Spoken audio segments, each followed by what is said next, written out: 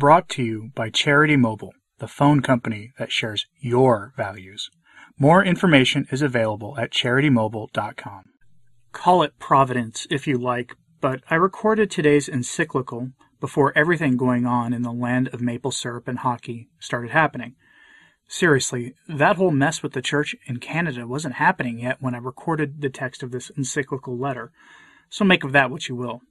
Our focus today is Blessed Pope Pius IX, who penned a letter to the bishops of Prussia, detailing a much more mild form of secular interference in the church that was going on at the time in that land, but it rings true today.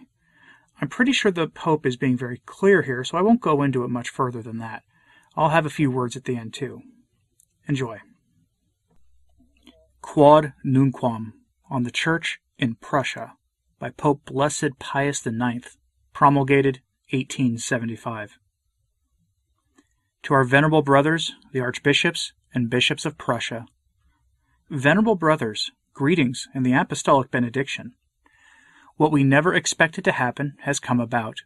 Thus we look back on those things which this apostolic see established for the welfare of Catholics in agreement with the supreme ruler of Prussia in the 21st year of this century, and we observe that it has turned out otherwise. A wild and unexpected storm now reigns in your land, where the Church of God once enjoyed peace and tranquility. Other new laws have been added to those laws against the rights of the Church, which were proposed recently, and which struck down and removed from their positions many clerics and laymen. These new laws thoroughly overturn the divine establishment of the Church, and totally destroy the holy rights of the bishops. These decrees gave power to lay jurists to cast bishops and others in charge of caring for souls from their dignity and from the exercise of their duty. They placed many serious impediments before those who were appointed to exercise legitimate jurisdiction in the absence of the pastors. The cathedral chapters were told that they could choose vicars according to the canons when the episcopal see is not yet vacant. Finally, passing over many other things, they entrusted the prefects of the provinces with the power to appoint even non-Catholic men who, as substitutes for the bishops, preside over the administration of the temporal goods in the dioceses, even if those temporal goods were intended for holy people or the use of the Church. You know well, venerable brothers, what harm and misuses followed from these laws and their harsh execution. We shall pass over these matters in order not to increase our common sadness with recollections of them. However, we cannot keep silent concerning the damage to the dioceses of Gniezno and Poznan, as well as the dioceses of Paderborn. Mieczysław, Archbishop of Gniezno and Poznan, and Conrad, Bishop of Paderborn, have been sequestered by the ruler and unjustly sentenced to be deposed from their episcopal see and divested of their authority. These dioceses are deprived of the assistance of their shepherds and are sorrowfully hurled into a mass of serious difficulties and sorrows. However, we ought not to weep over our brothers just mentioned. Rather, we should esteem them and follow them with rejoicing. Happy are you when people hate you, drive you out, try to bring you down, denounce your name as criminal on account of the Son of Man. Those who remember these divine words are not deterred by the punishment of the laws. Instead, they keep the laws and the commandments of the Church because of the seriousness of their ministry. These men have drawn honor and glory to themselves, just as other highly esteemed bishops from the same region. They suffer undeserved condemnation and the punishments of criminals for the sake of justice, and show great virtue which overflows for the edification of the whole Church. They deserve praise rather than the tears of mourners. However, the contempt of episcopal dignity, the violation of the Church's freedom and its rights, the misuses which suppress us, not only those dioceses mentioned above, but other Prussian dioceses as well, demand that we speak out. This is part of our apostolic duty which God entrusted to us, even though we did not deserve it. Thus we reject those laws which produce so many evils, and from which many more can be feared. We must vindicate the freedom of the Church, which is depressed by unjust power. We intend to fulfill these aspects of our duty through this letter announcing to everyone to whom the matter pertains and to the whole Catholic world that those laws are wicked insofar as they totally oppose the divine order of the Church. The Lord did not set the powerful of this world over the bishops in matters which pertain to the sacred ministry.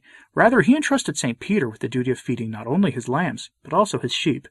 Therefore, those whom the Holy Spirit established as bishops to govern the Church of God cannot be deprived of the episcopal office by any lofty power of the world. The same happened which is unworthy of an illustrious nation, and we believe that it will be seen by the non-Catholics themselves, who hardly share our partisan zeal. These laws were protected by severe sanctions, threatened harsh punishment to the disobedient, and had the support of the military power. These peaceful citizens turned away from these laws because of the dictates of their consciences. The legislators should never ignore or despise the leadings of conscience, but they certainly have done so by enacting laws which place the people in a position in which they are miserable and afflicted. The power of the law is stronger than the people, and they cannot avert it. Therefore, those laws do not seem to be announced to free citizens in order to request reasonable obedience. On the contrary, they have been imposed, as if on servants, so that they may extort forced obedience by fear. We do not, however, want you to think that we consider these people justified who prefer to obey men out of fear rather than God.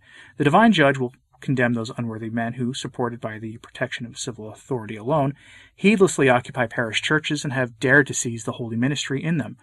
Moreover, we declare them to be lost. In the future, whoever intrudes into the rule of the Church by a similar crime will incur excommunication according to the holy canons, and he will incur it ipso facto. We advise the pious faithful not to approach the holy rites of such people, nor to receive the sacraments from them. They should prudently abstain from any business dealings and association with them, so that the bad leaven does not corrupt the undefiled lump of dough. Venerable brothers, your courage and faithfulness have helped to alleviate our sorrow during these disasters. The rest of the clergy and the faithful emulated this courage and fidelity in encountering the bitter struggle. Their steadfast spirit in fulfilling Catholic duties and their glory were so great that they drew the eyes and admiration of everyone, even their staunchest opponents, upon themselves. This could not have happened differently, for as destructive as the fall of someone placed in authority is, and as much as it contributes to the ruin of those who follow, it is salutary and useful to the same degree when the bishop offers himself to his brothers as an example worthy of imitation through the firmness of his faith. We wish that we could bring you some consolation in these difficulties. We shall not fail you meanwhile with our firm protestation as far as all those matters which oppose the divine establishment of the Church and its laws, and we shall not fail you in sure counsel and warnings as far as that force which was unjustly brought against you. Let those who are your enemies know that you who refuse to give Caesar what belongs to God will bring no harm to the authority of the king and will subtract nothing from it. Scripture says it is better to obey God than to obey men. In addition, let them know that each one of you is prepared to give tribute and homage to Caesar in those matters which are subject to civil authority and power, not out of anger, but on account of conscience. Therefore, rightfully fulfill both duties. Obeying the ordination of God, be quick of mind, and carry on with the task as firmly as you have begun it. You will gain much because you have patiently endured much in the name of Jesus and have not deserted him.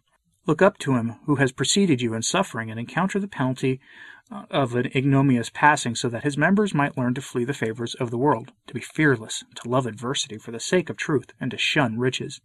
He who put you in this battle line will give you strength equal to the fight. In him is our hope. We give ourselves to him, and we implore his mercy. See, what he foretold has already occurred. Therefore trust that he will accomplish what he promised. He says, in the world you will have trouble, but be brave. I have conquered the world. Confident of that victory, we ask the Holy Spirit for peace and grace. Meanwhile, as a sign of our special love, we lovingly impart our apostolic blessing to you, to the entire clergy, and to the faithful entrusted to your vigilance. Given in Rome, at St. Peter's, on the 5th day of February, in the year 1875, the 29th year of our pontificate. Blessed Pope Pius IX. Like I said, that was pretty eerie, all things considered. Sure, what we're seeing today is so over the top that on the surface, these things aren't related, but if you're not convinced, go back to my podcast on the audio-only platforms like Spotify, Podbean, Apple Podcasts, or any of the other major ones, and just look for that episode on the Church in Canada. I'm Anthony Stein. Ave Maria.